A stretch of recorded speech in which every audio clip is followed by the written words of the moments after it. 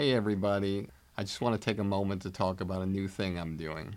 Over the years, many of you have reached out to me telling me how much you love the podcast, but also wish there were more personalized takeaways and more in-depth interactions with our guests to hear what they think about comedy. This is why I'm now launching my new digital academy, Blueprint for Success. With exclusive interviews and comedy philosophies of stars and industry veterans, personalized versions of the industry standard podcast, commercial-free, and one-on-one coaching time with me.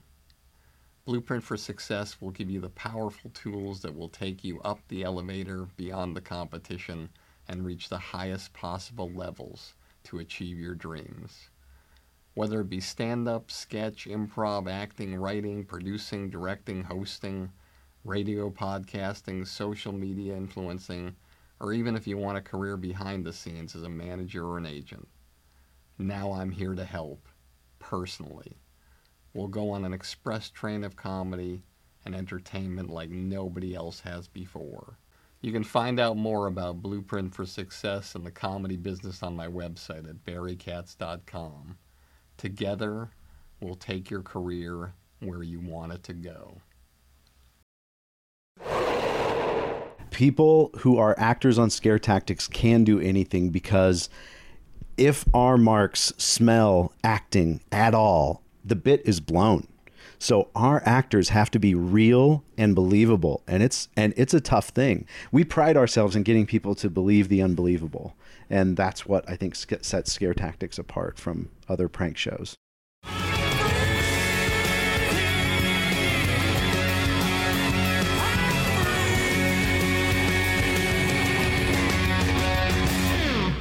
Hey everybody, welcome back to another episode of Industry Standard. It's great to have you here. For those of you first-timers, welcome. And for those of you who've been here a lot, thank you so much for all your support, for subscribing and passing the episodes on. It means a lot.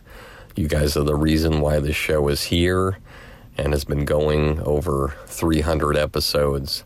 And I'm very, very grateful. If you need to reach me, you can do so. Just go to Facebook, look me up, subscribe, go to the YouTube channel, go to Twitter and Instagram at Barry Katz, and let me know you're there, and I will get back to you, and I will reach you in some form, way, or shape. That's not the right order, but still, I will do that for you. And I have a great show today. I'm very excited about it. This guy is incredible. He's in his own space in the prank category of reality television, which is very, very specific, and it's truly, truly amazing what he does. And we're going to get into it. We're going to learn a lot about the reality world and the world of prank television, and I know you're going to be inspired by it and really learn a lot about how it all goes down. And without further ado, let me introduce my guest, and we'll get right to it.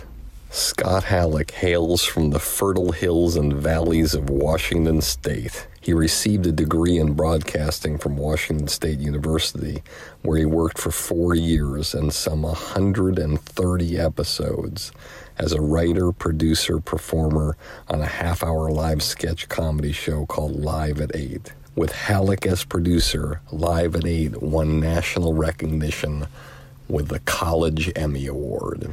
Fresh out of college, Halleck landed a job as a producer for Fred Rogan's nationally syndicated show Rogan's Heroes. Scott also wrote for an up-and-coming comic named Jay Leno and worked as a staff writer for the Disney Channel's New Mickey Mouse Club, which featured cast members Christina Aguilera, Ryan Gosling, Britney Spears, and Justin Timberlake. Presently founder and president of Like-Minded Media, Scott brings a unique perspective to the world of alternative entertainment. He is a creator, writer, and producer of TV shows including Sci-Fi's hit Scare Tactics with Tracy Morgan, and a host of NBC shows including Betty White's Off Their Rockers, How We Do It with Howie Mandel, and the $25 Million Hoax. and Spy TV. As a showrunner on Off Their Rockers, Halleck oversaw the writing, directing, casting, and editing and adapting this foreign format for American television. And his work paid off as the show's premiere attracted over 12 million viewers. But his claim to fame is well over 100 episodes of Scare Tactics, which changed the game in prank television and created pranks that were so scary and so funny and created so many holy shit moments that you could never stop watching once you started, where he produced over 450 film pranks that made it to the air. Starting this week, you can catch all the show's episodes on Netflix. Please welcome my guest today, a man who has perfected prank television in a way that no other has. What an honor. Scott Halleck. Thank you, Barry. You, as always, I'm humbled. You give people the greatest introductions, and I always thought, gosh, what's Barry going to say about me? And people always, I mean, this is such an ego boost to be with you because you always have the greatest things to say. Are you high on African babinja weed? No, sir. This is me. This is straight as an arrow. So you're generally telling me that you listen to the show. I listen to the show and love the show. I've told you that for years. This isn't a surprise to you. Well, are you doing shtick for your audience? Well, people always say stuff like Lorne Michaels always used to say when there'd be a bad review and they'd come into his office and they'd say, people on the street, they tell us they watch and they love it. And Lorne would always say, people just tell you what you want to hear. Okay, I've got proof. I've got quotes that I've written down from your past guests. I remember listening to Don Rio, and one of the things he said that stuck out to me was that I thought was hilarious was, you never want to sit too close to the ballet. And you had to explain, he's like, beauty like that is best enjoyed from afar, because if you're sitting right close, you hear the dancers grunting and farting and straining. And I just thought, that's a good metaphor for show business. You don't want to sit too close to the ballet. And then Matt Williams. Of course. And Don Rio, the creator and executive producer of so many things, from Gleason to My Wife and Kids. And of course, Matt Williams created Roseanne and Home Improvement and worked on Cosby. But Matt actually inspired me to find this book that's like not out of print anymore. It was called Write That Play by Kenneth Rowe. And he said the two pistons that drive story are discoveries and decisions. And it's so simple, but it's so true. And it works in hidden camera. It works in scripted. It works in everything. I've done a lot of these. Obviously, there's probably 300 episodes. But if you were to ask me what he said, what I would remember, which might be incorrect or might be correct, was discovery, conflict, and decisions and resolution.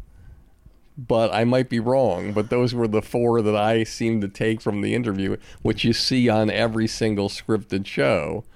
There's always something that happens. Even in films, there's these things that happen that have to move the story forward. And that's why I think I always love film and television that breaks the rules. And now you see more things that break the rules. And they might not be as fulfilling because you're not going on a familiar path. Like when we walk into a bedroom that we love, we're like, oh, wow, look how they did the paint on the bottom half. And then the ceiling is that way. And it's got the vaulted ceiling, which is different. And wow, they put the carpeting there and the tile here. But it's still the same formula. Mm-hmm. And that's one of the things I want to talk about with you, with the show that I would argue is the thing that's been the most successful, Scare Tactics. You took the formula.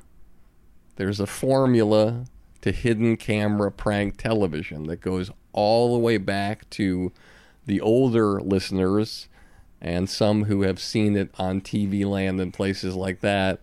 The originator, Alan Funt, Yep. Candid Camera. Yep. In those days, in that particular show, it wasn't a prank about getting everybody in the store to go along with it.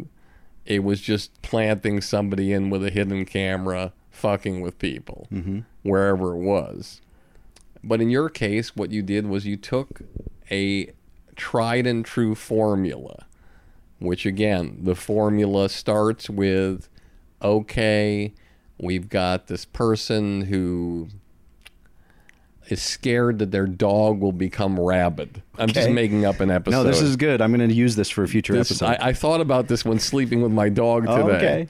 I thought, I'm interviewing Scott Halley. I thought to myself, I took a picture of myself with the dog. I thought to myself, what would he do here to me? Right. What he would do is he would replace my dog in the middle of the night with a look-alike dog that's trained to be, if you remember this movie that scared the shit out of me, Cujo, right, about the rabid dog. Yep. So you would find out that my biggest fear, or somebody in my life, was a rabid dog. My dog goes out in the farm or the vineyard where I live in Malibu and gets bitten and becomes rabid. That's my biggest fear. So you would play on that. So then we get the setup. Hey, I'm Barry's friend. His biggest fear is a rabid dog. Okay, now it's the setup. What we're going to do in the middle of the night, Barry's kind of a sound sleeper. We wouldn't be able to do this otherwise. We're going to get a look-alike dog, Delilah, and we're going to place them in the bed, and then we're going to have a trainer have something in the ear, and we are going to have the dog wake up Barry on top of him with foam coming out of its mouth over him with the teeth going. And Barry's going to be like, what the fuck is going on? It's all going to be filmed with hidden cameras. And then we're going to plan this to where he tries to run out of the room. He doesn't get there. And then he goes in this way, and the dog is in the bathroom, and he's got the door closed. And now, okay, cue the guy who's going to break down the door with the claw that looks like the dog's claw. Jeez, you've really thought this through. And then you're going to go and whatever. And then the dog's about to kill me. And then, hey, you walk in and say, hey, Barry, this is not your dog. Then you bring in Lila. You're on Scare Tactics. Right. And that would be your thing. You go with that formula, but it's a different formula. And the reason why I think it was so successful was because you flipped the thing. You flipped it. You talk about things that we talk about on the show, holy shit moments. Exactly. Your show is a human holy shit moment. Yes. Highlight reel. Yes. I love how detailed your description of the prank we would do to you is. Two issues with that. We actually don't prank people with their greatest fears because you won't get a good reaction. And we can't do things in people's homes because there's no place to hide the cameras. If you walked into your room and saw an armoire that didn't live there where our camera person is hiding, you'd go, what the hell's going on here? And the bit would be blown. But if we actually have a casting process where we meet the marks before they're on the show. And people just don't for our know audience, the mark is the person who's going to be pranked. Yes. And they come in and they interview with a reality casting company that they think does general casting for reality shows. And we tell them, oh yeah, we do casting for dating shows, for game shows, for, Fear Factor type shows. We're going to do extreme stunts. We're going to do, and so we want to get to know you and see which show you would be the best for. What they don't know is that they're applying to be on Scare Tactics, and we get all their information from them. If they have any medical issues, we want to know about that. If they are deathly afraid of spiders or rabid dogs, in your case, we actually won't use that to scare them because they'll have a bad experience. Scare Tactics is, I'm glad you said holy shit moments, because it is, that's what we go for in every bit, is holy shit moments. And what Alan Funt did so brilliantly is he captured people in the act of being themselves. And that's what we want to do. So we don't know if people are going to get scared. We don't know if they're going to try to become a hero and fight off the rabid dog. We don't know how they're going to react. We just want to catch them being themselves. And you've done how many episodes of the show, including the best of episodes? 119. 119. How many of those were best of? 22. Got it. So you did approximately 100 shows. So out of 100% of those shows, what percentage couldn't you use? Oh, of bits that we did? Of If how many pranks didn't fail? The person just didn't go for it. They knew something was up. They didn't react properly. It was boring. very, very few. Over the life of the series, maybe 10 bits. So that's 10%. That's a lot. Well, it's not, because there's 4 bits that's per right. episode. You're right. I'm sorry. In 100 episodes, Got we it. had to shoot with the kill ratio, probably 450 bits, and to only have 10 of those Got not it. work Understood. is a pretty good kill ratio. So when you're shooting this, I want the audience to understand, because this is fascinating. So who is putting the breakdown out? And when I say breakdown, for those of you who don't know, there's a process in Hollywood. The biggest company is called Breakdown Services. And what happens is, if you're doing from a short independent film in your backyard that you're casting, to Steven Spielberg, to Jerry Bruckheimer doing a television thing, to Procter & Gamble doing a commercial, these breakdowns come out every day. They come out electronically, and you can submit electronically. It's a whole thing. But before, a casting director's office would look like an A-bomb victim from Nagasaki. There'd be boxes of 8x10s and submissions and envelopes everywhere, and they looked like they were ready to buy a handgun after an hour. But in this case, it's all done. So what happens is, you're saying is, you put out a breakdown with a fake name of a show that says, we're looking for people for what? It's we have 2 different casting departments on Scare Tactics. We have our actor casting, and then we have our mark and accomplice casting. And so really, it's just sending recruiters out to meet people walking through the mall, and you see someone who looks interesting. You go, hey, ever thought about being on a reality show? Got it. Hey everybody, I hope you're enjoying this episode as much as I am.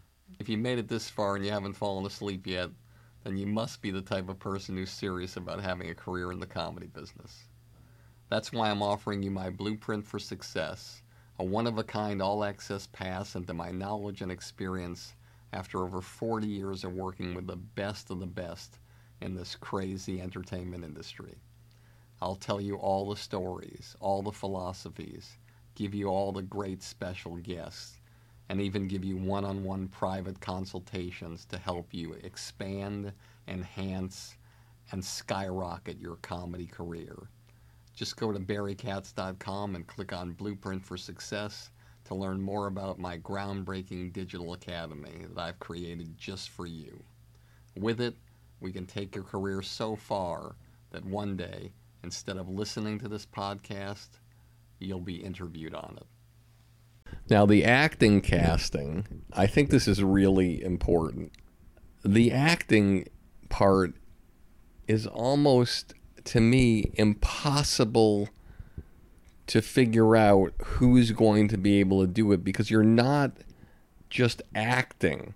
It's one thing if you're given a script and it's like, okay, here's your lines, you're going to be working with this guy in this scene, you're in the barber shop, we'll rehearse it, do whatever. In your case, you have bullet points for the actors, but they don't know what's going to happen. They don't know if the mark is going to slap them across the face. They don't know if the mark is going to run in a direction that they don't want to do. Even if they have an IFB, which for the audience, if you don't know, that's the thing in your ear that a host or Ryan Seacrest might have at a live show where they tell him, okay, you got 10 seconds and sign off on the show and come back to commercial, tease this. Okay, we're coming back in 5, 4, 3, 2, 1. But my guess is you don't have the IFB because a lot of times you can see it and you can hear it.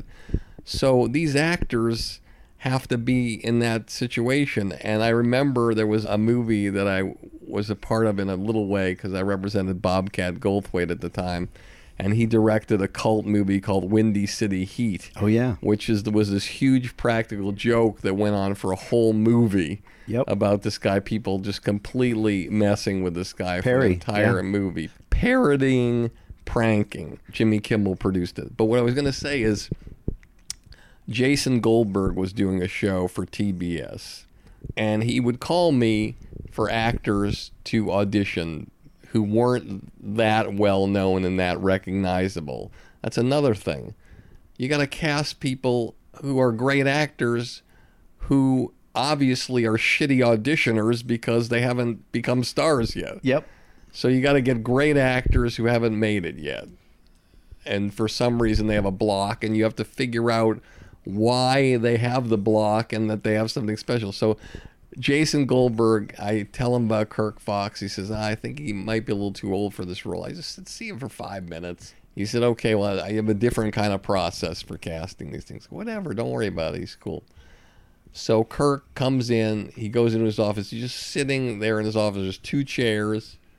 And he's just waiting. There's nobody coming in, nothing. It's 15 minutes. Finally, Jason Goldberg walks in. And if you know Jason Goldberg, who created Punk'd with Ashton Kutcher, he's like a type A personality in a reserved, poker face, intimidating, tall, dark, and handsome way. So he's internally a type A person, but he's staid. And he never shows emotion. He never really smiles that much.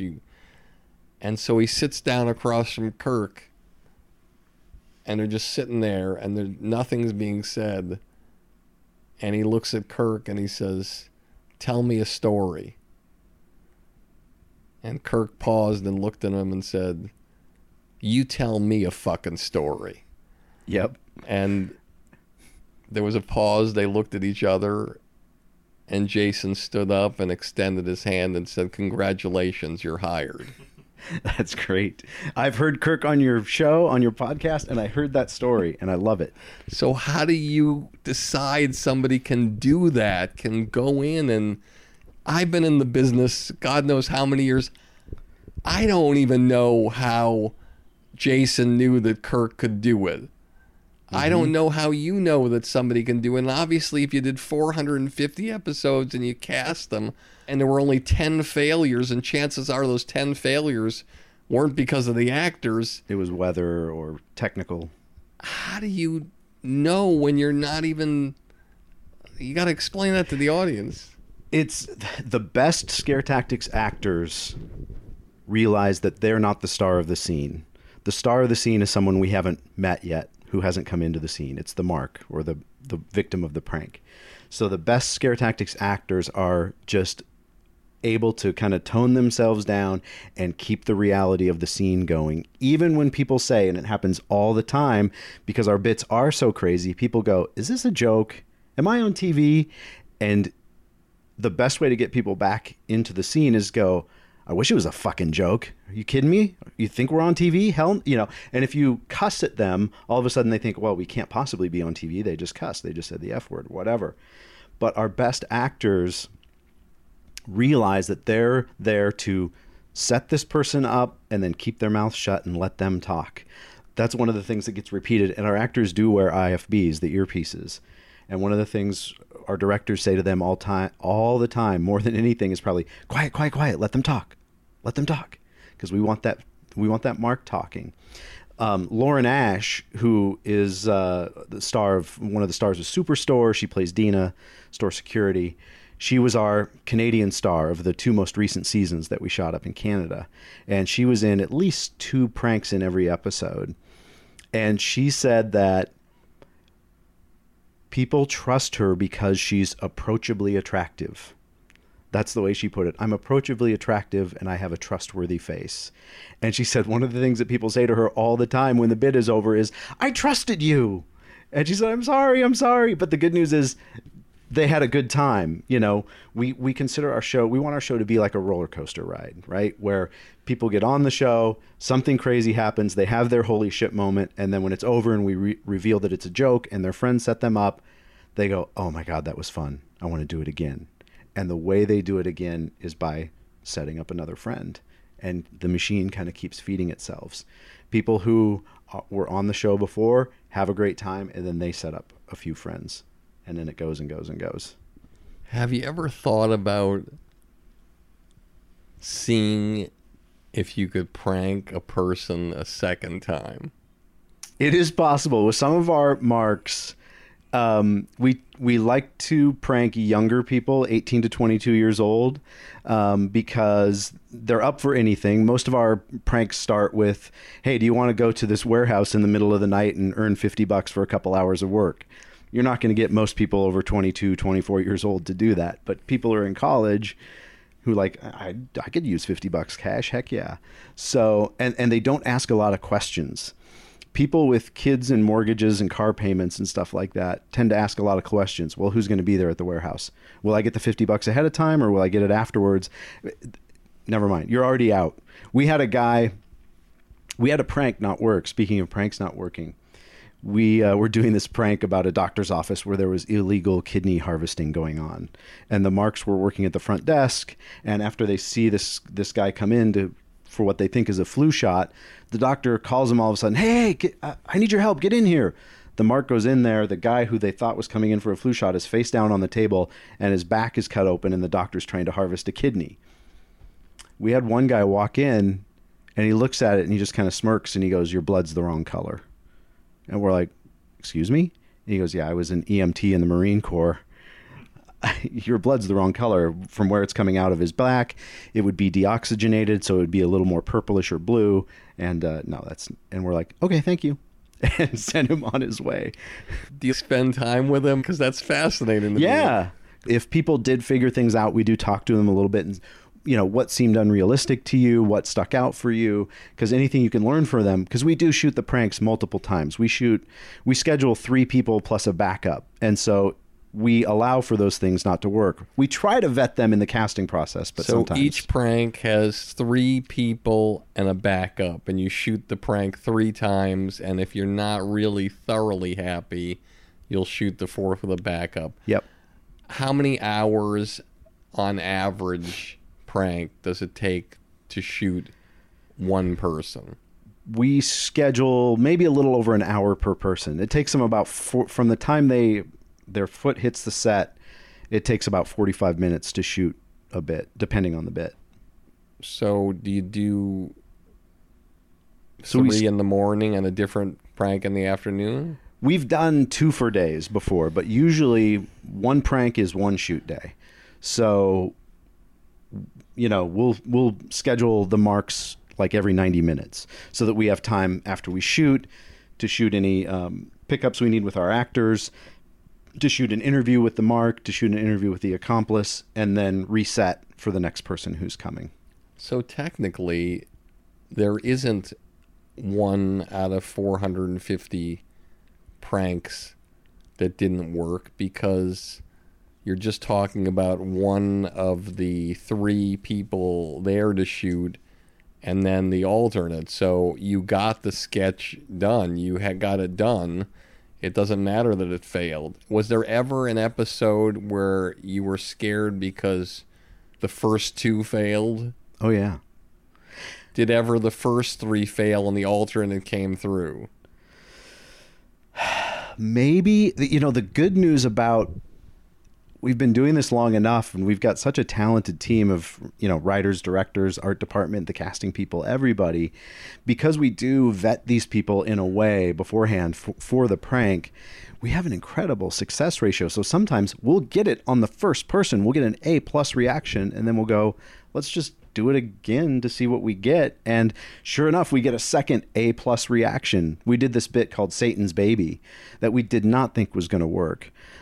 Sarah Colonna, who you may know is very talented. Used to represent her in New Wave. Yes, comedian, actor. She came into this medical clinic. She was one of our regulars in the first few seasons of Scare Tactics because she was so good and being so real and just getting people to believe anything. She came in with a little prosthetic pregnant belly. Of course, the Mark didn't know it was prosthetic, and she said, "Oh, I'm so scared. I'm about to give birth." And so the Mark was just there to be a receptionist. But of course, Sarah goes in the back, and the doctor goes, "You know what? She's really scared. Would you come back and hold her hand?" The Mark goes back to hold her hand. All this crazy stuff is happening. We're planting seeds that this isn't normal. Sarah says, I'm only 5 months. I don't know why I'm having labor pains. This really tall, scary looking guy with like a satanic necklace comes in, and he's there for the birth. And it's like, why is this guy here? And of course, at some point in the in the bit, shooting out from underneath the table is our little actor, Gabriel Pimentel, who is 28 inches tall, and he's painted completely red. He's got horns on his head, and he's wearing a red Speedo. He comes shooting out from under the table as if Sarah just gave birth to him, and we didn't think anyone was going to buy it. They're going to see the Speedo. No one's going to believe that he's small. He's a small man, but he's too big to have just come out of Sarah. No one's going to believe it. two women, we got 2 A+ marks in a row who screamed, who pointed at him. Gabriel comes out and he looks at them with this devilish stare and says, "Praise me." And the one woman goes, "No, I will not praise you. I love God and you are the devil." And we're like, is she really talking to Satan's baby right now? Like, did this just happen? And out of the gate, 2 A+ marks. And we're like, all right, well, we're done. We got it. And if I'm not mistaken, that was one of the highest rated shows of your entire series. It's one of the favorite pranks we've ever done. It's one of the most viewed. I think it's one of the 50 watch pranks of all time. VH1 did 4 40 Greatest Pranks specials. And there was a Scare Tactics bit that was #1 on every one of their countdowns. And all of them involved Gabriel, our little person. One is Satan's baby, one a rat monster, which is another favorite. One where he played a conjoined twin, I think. And then another one, I can't remember if it was where he was playing a garden gnome who had come to life, or if he was playing a mythical creature called Barnacle Boy. But Gabriel was the #1 bit 4 times on VH1. And you want to know, for our audience, the sad part about being an actor who's cast on a prank show. Why don't you tell the audience what they make per episode? The sad part? About $935.60. It's after scale. I mean, we were a basic cable show, so, we had after scale. This guy, and I'm not saying it to disparage you. No. I'm talking about just the way television works. Yep. This guy, who is the #1 prankster on 4 specials in a row, made about $3,700 for his work to be the #1 guy. And that's the sad part. It doesn't matter if he's a little person, if he's a big person, if whatever. The fact is, in these kind of shows, actors don't make a lot of money. So Sarah Colonna, I think she did probably over 20 episodes of your show, maybe she made $20,000. And I don't believe, this is another thing that's so strange about your shows and prank shows in general. I don't believe they've ever helped an artist's career from somebody watching and saying, I gotta cast that person, but they're like going to college and getting your doctorate. It's the greatest acting training because you want to laugh so hard, but you can't. And to be able to keep a straight face and do that, it feels like for somebody casting a show, you could do anything. People who are actors on Scare Tactics can do anything because if our marks smell acting at all, the bit is blown. So our actors have to be real and believable, and it's a tough thing. But our actors, the good news about our show is that it's SAG-AFTRA. So at least they do get residuals, right, when it reruns, like it is on Netflix and MTV2 right now. I don't know the answer to this. What's the average residual somebody makes every time it airs? It's a percentage of the license deal, so it's different for every... And then it also depends on if it's on cable or if it's on Netflix. So I don't know what the exact... But it is a fraction, certainly, of what they first made. No one's getting rich off of Scare Tactics residuals. Hopefully you are.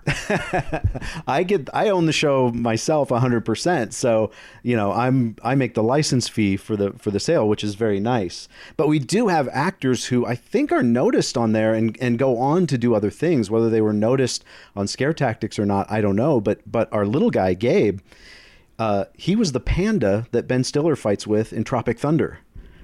Oh, that's fantastic. He was in Dana Carvey's movie, The Master of Disguise. So your feeling is it is helpful to actors?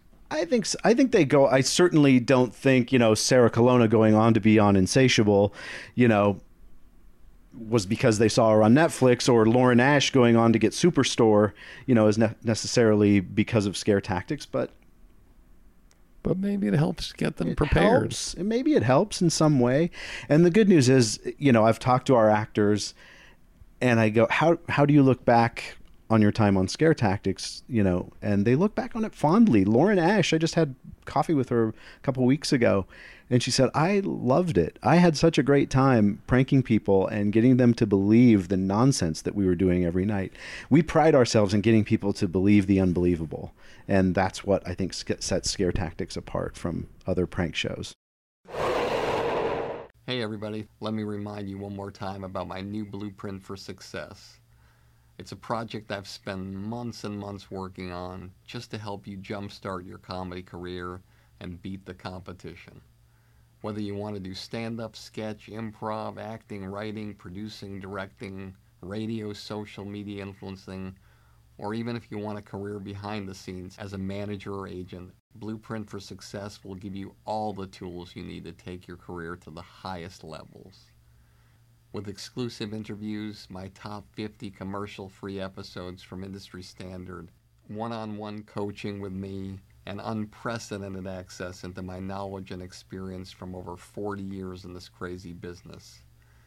I guarantee you that with Blueprint for Success, you'll become the creator you've always dreamed of becoming. No one's asking me to do this. I want to do it because I want to help you become truly undeniable. So just go to barrykatz.com, click on Blueprint for Success, and start your incredible journey today.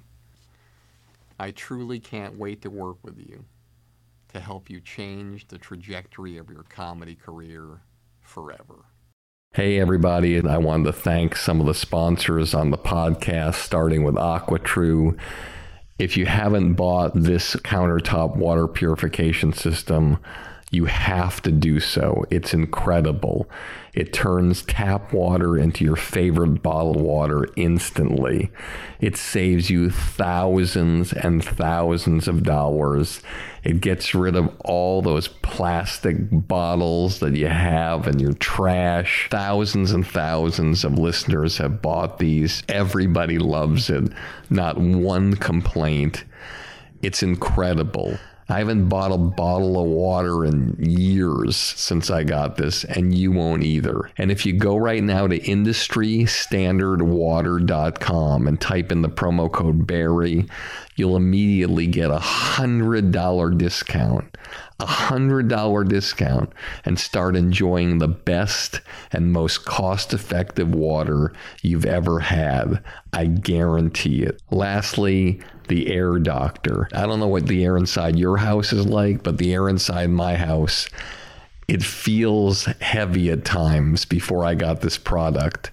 And now it got rid of all the bad air in my house, the dust, the pet hair, the pollen. It just gets rid of all the contaminants circulating through your home. And for me, when I got this product, it was amazing the difference that I found in the air in my house. And it's normally $600, and you can check Amazon right now and you'll see. But for all of you listening today, I can offer you $300 off. $300. Just go to airdoctorpro.com and type in the promo code Barry. That's airdoctorpro.com, promo code Barry, and save $300 and get rid of all the bad toxins in your house and start breathing the cleanest and healthiest air in the world. The hardest part about a prank show versus other television shows, like if you do a sitcom, you sign your deal for the sitcom when you're testing for it against other people. It could be a 60-page contract that outlines how much you're making per episode, what you're making for residuals, what your back end is if it's anything, what your credit billing is. And you sign that before you even go in to do your final test with the network and studio president. The difference between your shows is the Mark hasn't signed anything. The Mark hasn't agreed to be on camera yet. So you have 450 pranks in 122 episodes, and each person after the prank is done, you have to convince them to sign the paperwork when they've just looked like a complete maniac on camera. is there a technique, a special technique that you've developed that gets them to sign, whereas if somebody tried a different way, it wouldn't work? I think our reality casting department is so gifted at that. And the unique thing about Scare Tactics is they actually have signed before they're on the show.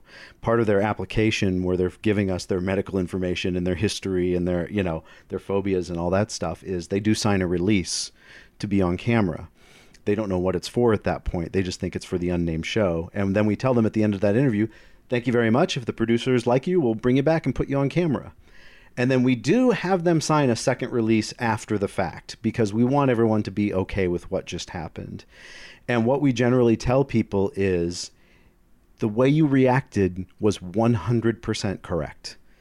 The screaming, the yelling, the whatever, the you know, we've had Howie Mandel's son, Alex, played an alien on one of our bits, and he came out and we told him to stay away from the people we were pranking because we didn't want anything to happen. Well, Alex was a little bit into it and dressed as this alien. He got a little bit too close to our actor and he got punched. And then we were revealing it at the end. The first thing that Mark did was go to Alex and go, I am so sorry. I am so sorry. And even Alex, to his credit, went, no, you were right. That was the right thing to do. So that's what we do is in talking to the people and having them sign that second release that says, yes, we're aware now of what's happening and we're okay with it. We tell them that they were right and they were being themselves and it was great and they look great and they come off tremendously. And you know, most people are so excited at the end of it after they come down a little bit and their friend is there who set them up and they're laughing about it and having fun and they've got one of the greatest dinner party stories ever. Then they're okay with signing that second release and knowing that, you know, we're going to take care of them and not make them look foolish. And getting their $935.60. Well, that's not for the marks. That's the actors. The actors get scale. Marks do not get scale. Marks get whatever they were promised for that night, which is usually $50 to $100 because they're appearing as themselves. So they fall outside of the after scale rules. Have you ever been sued by a mark? Sadly, from the pilot episode. Your first episode. It was the last bit of the pilot, and we had just recorded an A+ reaction to this alien bit. The first two people, that's the one where we had to go to the backup. Well, we went to the backup, and we didn't really need to, which is another thing we stopped doing after this incident. But it was a bit where the cover story was people were going to a rave in the desert. And on the way there, the car breaks down and it starts to rumble. And then there's noise and a bright light hits the car. And then this 6'7" guy in this crazy alien suit. Okay, we could have used you for the role, actually, now that I think of it. He comes. I need the $935. There you go. And plus the residuals. He comes running out of the rocks. We shot it up at Vasquez Rocks here in Southern California. And the first two marks saw the guy in the suit. They were startled. They were scared at what was going on. They saw the guy in the suit, startled, and then went, very funny. It's a guy in a suit. The third set of marks freaked out, and that's the one we used on the show. They went screaming, running out of the car. They went running off into the darkness. We had to get them back to do the reveal because they were scattered. And so we had to convince them to get back to the car because the car was in the light. And so we had to bring them back to reveal and go, you're on Scare Tactics. So it worked beautifully. Then our casting people come to us and say, would you just do one more? We're like, we're done. We got the pilot. We got the bit. We're good. They said, this person, he's set people up for us before. He's a great accomplice. He's brought someone, the woman he's bringing, she's actually been to Burning Man before. So she's been to raves in the desert. She's perfect for this bit. And they drove all the way up from Venice, and you know, Venice to Vasquez Rocks is probably about 90 minutes or something, even at night with no traffic. So we're like, all right, we'll do one more. And unfortunately, when it was over, she immediately started saying, I want to know who this was for. I want business cards, all this stuff. I can't talk too much about it because, yes, she filed a lawsuit and it was settled to everyone's satisfaction. That's about what I can say about it, is that It was settled and everyone's happy with the outcome. So that pre-disastered us because it happened in the pilot. We learned from that, and going forward, we changed our casting procedures so that people like that wouldn't get through the filter again.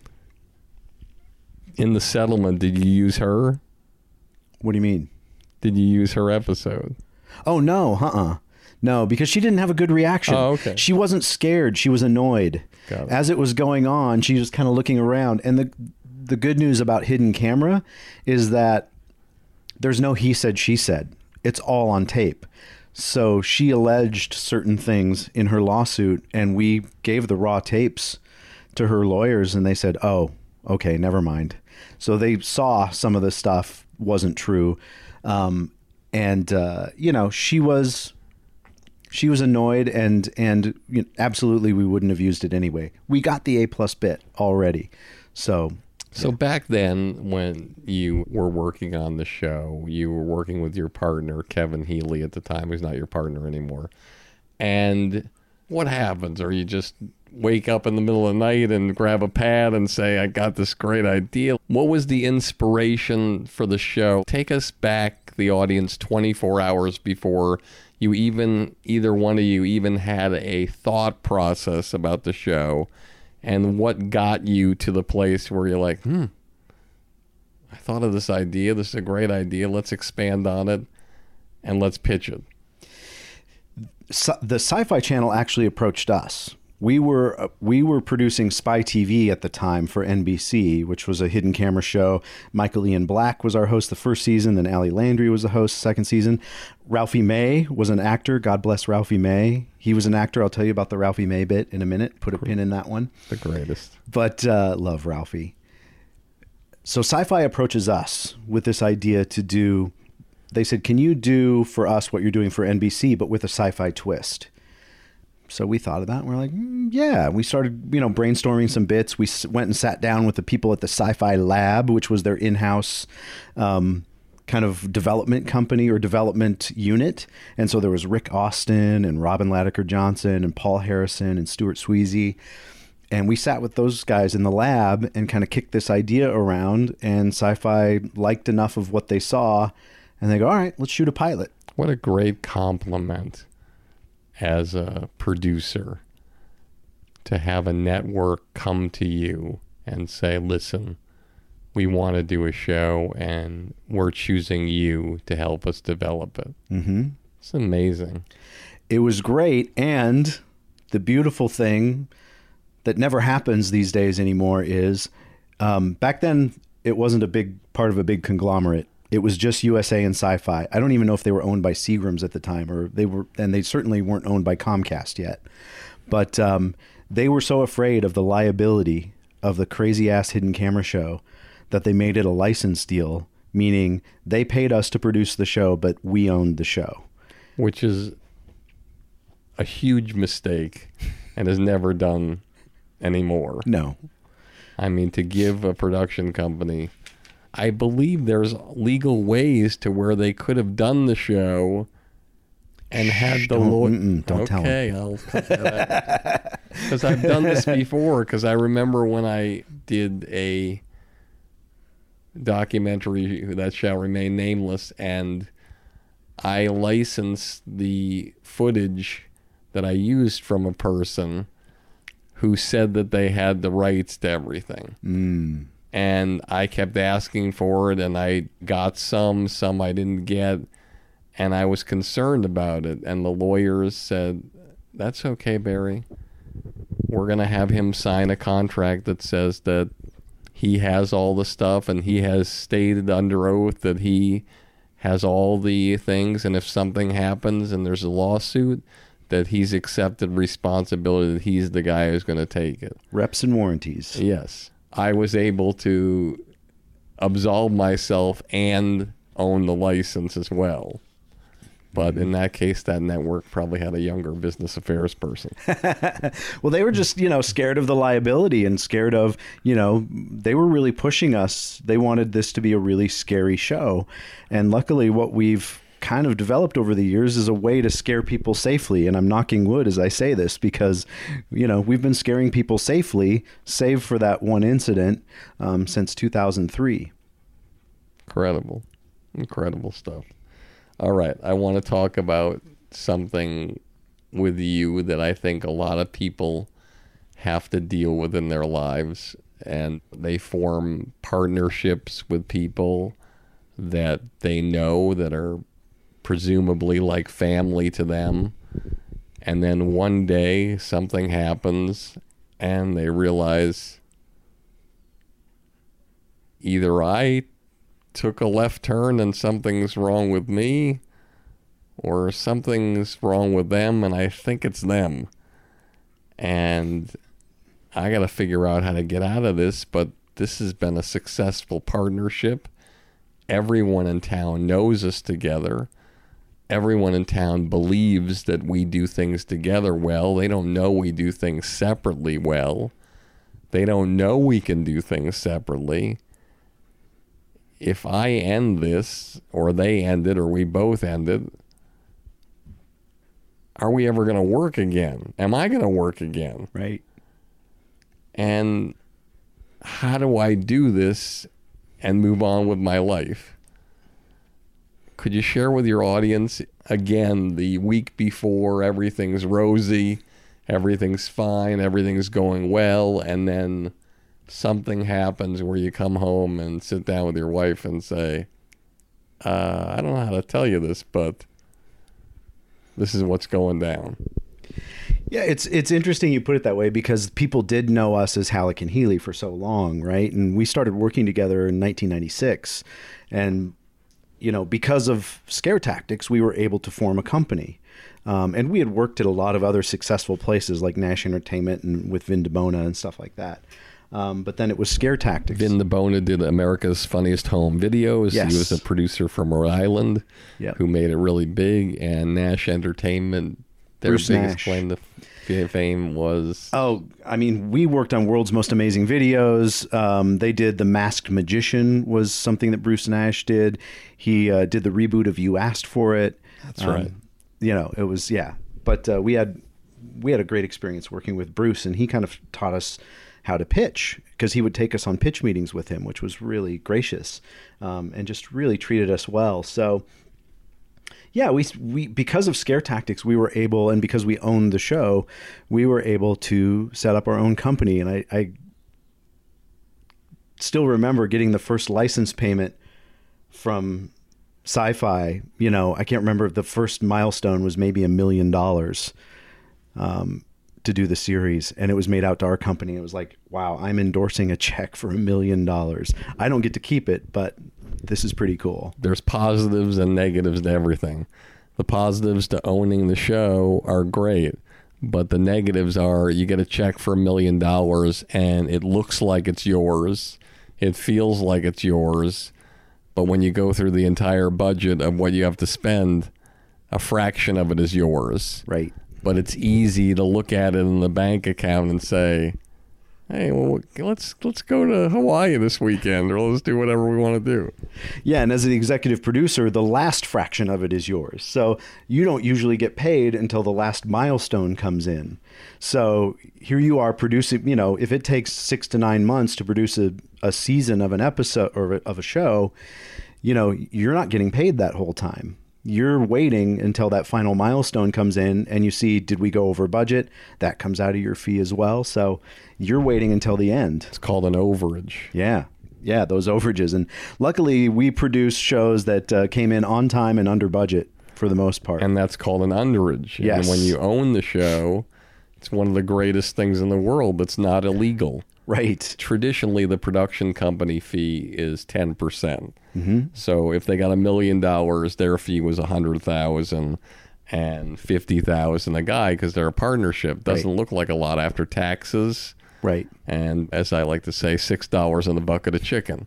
Yes. But what you pray for when you own the show and you're doing all the production are the underages, because, and even if there's not underages, there's line items. Now, let's pretend it came right on budget. The great part about owning your own production and having your own production company is there's line items for the casting director, line items for craft services, line items for the editing bay, the color correction, everything. Mm-hmm. And if you own your own company, you can assign an amount of money for that tasks. And you can go under that task. So if your amount of money, if you have an editing bay in your house and you want to rent that out for $2,000 a week, and other people are renting out editing bays for $2,000 a week, and the editor, normally other places the editor is $1,500 a week, and that's $3,500 a week for the editor, but you have an editor in your bathroom and he's making $500 a week, it doesn't matter. That's your deal. However you run your company and run your operation, they might be on salary for 6 different shows you're doing. And so that's the other place where young producers and production companies are able to make money so they can survive and not have to live off the $50,000 Right. Series. Right. Yeah, and luckily we did, because we owned the show, we kind of invested in ourselves. We invested in edit bays and cameras and all that stuff, and we were able to rent those back to production. And then that money you use to, pay your expenses when you're not in production, when you're not having money come in from your license fee and stuff like that. Yeah, so instead of making $100,000, having worked within the walls of a production company that shall remain nameless, the normal amount of money a production company can make off a show like this is an average of 30%, sometimes 40%. And if you really own your own building and you own your own people and they're working on 50 different projects, right, you could break through the 50% barrier and make that. Nobody checks that. Nobody cares. Nobody does anything when it comes to that. So take us through, our audience, through what happened with you with Kevin, and what was the first, whatever you can talk about so our audience knows how to deal with these things properly in the future. Right. I know you can't talk about everything, but what was the first thing you noticed? I don't remember what the first thing I noticed was. It's just, for the last few years, it seemed like we were kind of going in separate directions or for whatever reason. And so once we shot the last season of Scare Tactics in Canada, which we shot in 2011, we had produced How We Do It with Howie Mandel up there, loved shooting in Toronto, all that stuff. Kevin ended up spending more and more time in Toronto and ended up starting another company in Canada with some other partners. So he comes to you and he says, Scott, I just want to tell you, I want to start my own company in Canada and live up here now. I love it up here. And you probably said, well, are we going to be doing any more productions together? Right. There was a while there where we were trying to figure out, okay, he's starting this new company. Am I going to be a part of this company? Am I not going to be a part of this company? And his partners were kind of negotiating with me and with James Beaton, who was our exec in charge of, they kind of wanted us to be a part of this new company. And I was driving home one day and I just wasn't really into it. And I just said to myself, what if I say no? And I just felt this lightness and just this weight lifted off my shoulders. And I said, oh, that's the answer. And as hard as I knew it was going to be, because as you said, I would go to a pitch meeting by myself and people would say, hey boys, because we were known as a partnership, right? So I'm like, gosh, should I try to stick it out and make it work in this situation that's kind of been presented to me that I don't really like, or should I just go off on my own? And I decided to go off on my own. So we kind of settled everything to our mutual satisfaction. And out of that settlement, I got pretty much all of our development, all the companies that we had started were signed over to me. And then eventually, even Scare Tactics was signed over to me 100%. So I'm now the 100% owner of everything with Scare Tactics, the library, the format, the everything. From your perspective, just your perspective, mm-hmm. why would anyone in their right mind sign over 100% of Scare Tactics to you when they don't have to and they can just keep their 50%? You ask a good question, and I think anyone with a legal background will push back on the part that you said when they don't have to. I think there was things that happened in our going our separate ways that made it advantageous for Kevin to decide to walk away from everything. So the only thing that I could say to that, which he's going to be mad at me, is the only reason that would ever happen, would be if funds were misappropriated. So that's all I'll say. I'm not saying that. So that's the only way that would ever happen. So now I get it. Okay. That's a choose your own adventure. I'm not confirming or denying. I know. I'm just saying. All right. I love this conversation because I think that it really puts light on a lot of different things. One of the things that I think would be great to talk about, because you've done so many amazing projects in this world. This is your lane. There's no illusion that you're going to go in and pitch a scripted dramatic series. There's no thought process of, okay, listen, I found this great person who wrote a half-hour comedy, scripted, multi-camera. Let's go into the network and pitch this. Although I would love to do that. I would love to work on a show where I get second takes, where we can do retakes, not just have to capture everything on the first take. Well, that can be arranged. I had an idea for you. Okay. If I were putting my manager hat on. Yes, please. One of my ideas for you that I think would be a great, great idea for a scripted show where you could executive produce and have input in. It's a scripted show about a reality company that only does prank television. And so you got the behind the scenes production crew of how they do it. You got guests coming in and out. And I always thought that would be a great scripted show. It's never been done before. I developed a show similar to that with Tracy Morgan, called Tracy Morgan Needs Help. And it was a fictional production company run by Tracy Morgan. And of course, you can imagine what that would be like if Tracy shows up in the morning and says, I need a giraffe by 3:00 this afternoon. We were going to incorporate marks into it, right? So then the mark would have to figure out, how do I get a giraffe to Tracy Morgan by 3:00 this afternoon? And whatever, of course, we'd have little elves helping them behind the scenes. And then if a giraffe shows up in the parking lot at 3:00, Tracy would walk out and go, what is that doing here? I meant a stuffed giraffe. What am I going to do with a real giraffe? That could be a lot of fun. So I'm with you on that idea. All right. If we find a way to develop that, I'm in. And that wraps up part 1 of our podcast. I just wanted to thank my incredible partners, starting with AquaTrue, the revolutionary miniature countertop water purification system that works straight out of the box. Plug it in, fill it with tap water, and immediately turn your faucet into your favorite bottled water for pennies. You can get $100 off when you go to industrystandardwater.com and just type in the promo code BEAR and start enjoying the best water you've ever had, and never buy another bottle of water again. And I Killed JFK, the groundbreaking film about the only living person who admitted to killing Kennedy. Go to ikilledjfk.com, buy the film and the rare interviews with 5 of the last living experts, and I guarantee it'll change your mind about what happened that day. And the Air Doctor, the innovative portable air purification system which will change your overall quality of life. It instantly removes dust, pet hair, mold, pollen, flu viruses, and other contaminants circulating in your home. Normally $600, and if you don't believe me, check Amazon right now.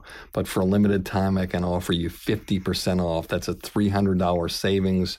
Just go to airdoctorpro.com, type in the promo code BARRY, and start breathing the cleanest and healthiest air in the world. And that wraps up part 1 of 2 episodes. You can check out the next episode this coming Thursday. And here's a preview of the next episode. If you had your health and money was no object, what would you do? And if show business, if writing, if directing, if producing, if being a camera person, if being a photographer, if that's the thing that drives you, that you love, that's your passion, that gets you to jump out of bed in the morning, then do it. And early on, the nice thing about the world today is the barrier to entry is almost non-existent. If you've got an idea, the technology's out there for you to shoot and edit something that looks probably amazing. And you know what? If it's a great script, it doesn't have to look totally amazing. Just the fact that you go and do it is the important thing. That's the important part of the exercise. So go and do.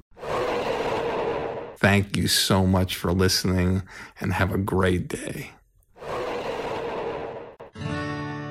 As always, this has been Industry Standard with me, Barry Katz. And if you like the show, tell all your friends. And if you don't like the show, tell all your friends. You get all the money, drive that fancy car. All the people love you, 'cause you're going far. Life is for the dreamers, they have all to gain. It's never quite over till it all feels the same. You pick your own poison, dig your own grave down in the valley. A fortune.